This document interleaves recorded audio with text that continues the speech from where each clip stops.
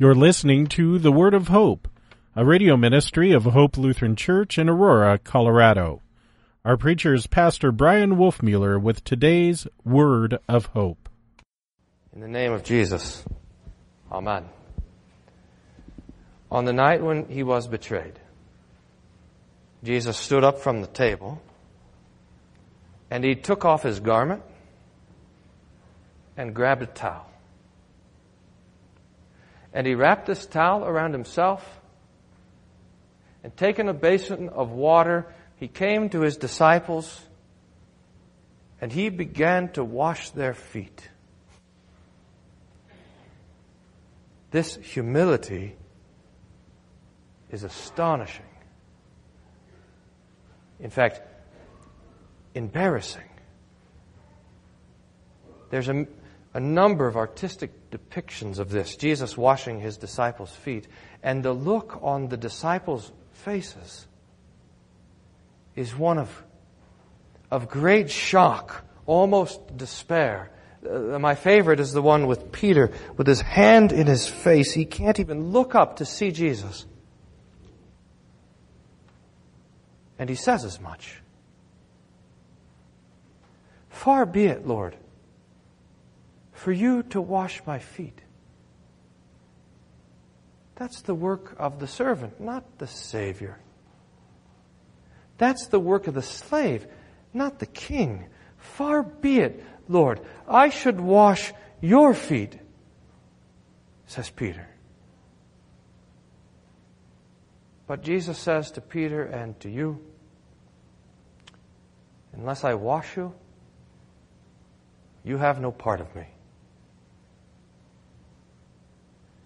I suppose there is a temptation to be embarrassed at the humility and the humiliation of Jesus.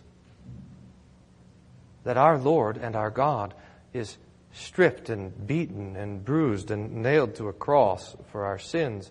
I suppose there is a temptation to be embarrassed that our Lord is there on his knees, wrapped in a towel, washing the feet of the disciples, that he's there serving a Samaritan or a tax collector or some other kind of sinner. There's a temptation to be embarrassed that our Lord was born in a barn surrounded by animals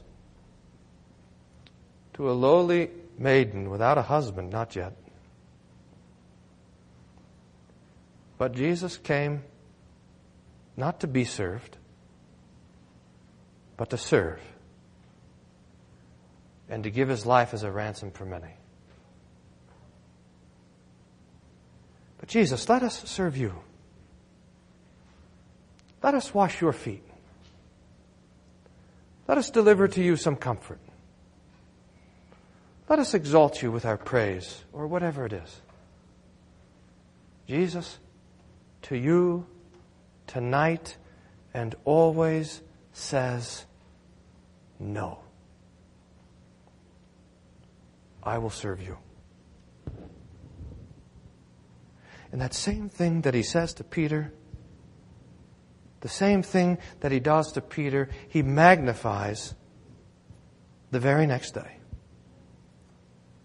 For on Holy Thursday, Jesus takes his clothes off himself and wraps himself with a towel. But the next day, his clothes would be stripped off. And he would be wrapped with the purple robe of mockery and crowned with thorns. This day, Jesus, on Holy Thursday, Jesus goes to his own knees of his own accord to wash his disciples' feet, and then he stands up. But tomorrow he will be crushed to his knees by the weight of the cross and sin that he bears. Tonight, Jesus will be humbled by his own love for you. Tomorrow, he will be humbled by your sin and the wrath of God. Because tonight he washes the disciples' feet with water. But tomorrow he washes your conscience with his blood. And really, I suppose that's the business of Maundy Thursday as well. The business of blood. Apart from the shedding of blood, it says in the epistle to the Hebrews, there is no forgiveness of sins. The Bible, the pages of the Scripture are covered with blood. And you know that about the Old Testament. I mean, page after page, there's sacrifices. There's goats and lambs and bulls and pigeons being ripped apart and their blood being spilled on the altar in Jerusalem. But so too the New Testament that Jesus gives. It is a testament of blood spilt for you. But this blood has to be brought to you rightly. Think of this, and I hope this is helpful. There would have been a number of soldiers crucifying Jesus. And this, I'm sure, even though they would have been well practiced, would have been an incredibly messy job. I don't suppose that you could nail someone's hands and feet to a plank of wood without making a complete mess of it. And these soldiers would have come home to their wives after that first Good Friday, and their wives would have said, "Ugh, another day on the crucifixion duty. You are a mess, covered in blood, covered, in fact, with the blood of Jesus, but not forgiven." Because while the blood of Jesus that's shed on the cross wins for you eternal salvation, absorbs the wrath of God that was meant for you and for your eternal damnation, because the blood of Jesus wins for that on the cross, doesn't mean that it delivers it. And we praise God for that. There was 100 people there that day, and there would be 100 Christians, and we would be all left behind. But Jesus has established a way for you to have that blood, for you to taste that blood, for you to lay hold of that blood of the New Testament. And He gives it to you in His last will. So that on the night when He was betrayed, the night when He washed His disciples' feet, the night when He prayed to the Father for all who would believe through the word of the apostles, on the night when He was bleeding in agony as He prayed in the garden, in the night that He would heal Malchus's ear as Peter slices it off, in the night when His disciples all fled from Him, in the night when He was led before Annas and then Caiaphas and falsely accused, on the night when He was first struck, when they started to pull out His beard, when His suffering began for you, on that night our Lord Jesus Christ took bread and broke it and said, "This is my body given for you. Do this in remembrance of me." And on that same night, your Lord Jesus Christ took up the cup and He said, "This is the cup of the New Testament in my blood, shed for you for the forgiveness of sins. Drink it as often as you do it in remembrance of me." So that you, 2,000 years later and thousands of miles away, could have the benefit of that night and that next day, the death of Jesus. That you could eat the fruit of the tree of the cross, so that you would be the inheritors of the death of God Himself. And in this we rejoice, because that same blood of God which was spilt is here tonight.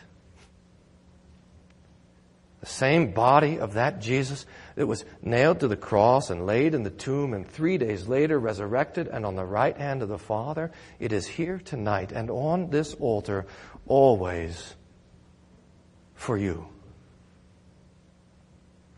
Because Jesus wasn't just winning your forgiveness. He wants you to taste it. He wants you to eat it. He wants you to know it without doubt and without question, without wondering. It happens, I suppose. In fact, this happened in a couple of conversations this week. Someone was telling me, "Pastor, as you get older and as you get closer to death, it's harder to be as sure about your faith as you were when you were younger."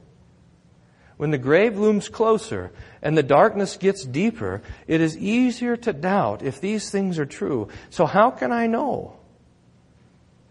How can I know if I'll go to heaven?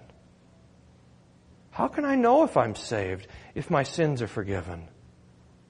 How can I be sure that my faith is strong enough? And my answer in both of these conversations was, have you eaten the body of your Lord? Has His blood been in your mouth? Then your salvation is as sure as His promise. Take and eat. Take and drink. This is the New Testament of the blood of Jesus, which is shed, dear saints, for you. Amen. And the peace of God, which passes all understanding, guard your hearts and minds through Jesus Christ our Lord. Amen.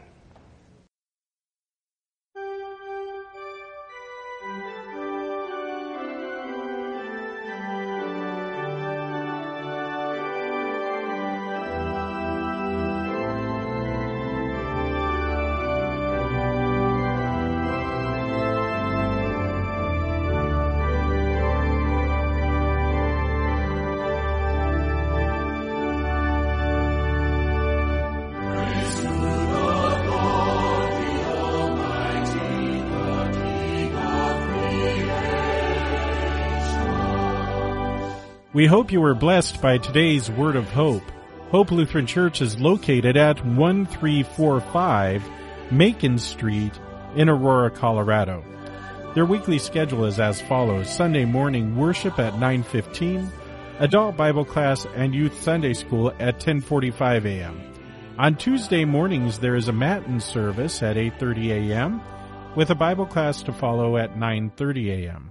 You can find out more about Hope Lutheran Church at www.hope-aurora.org. That's www.hope-aurora.org. Until next time, may the Lord bless you and keep you in His grace.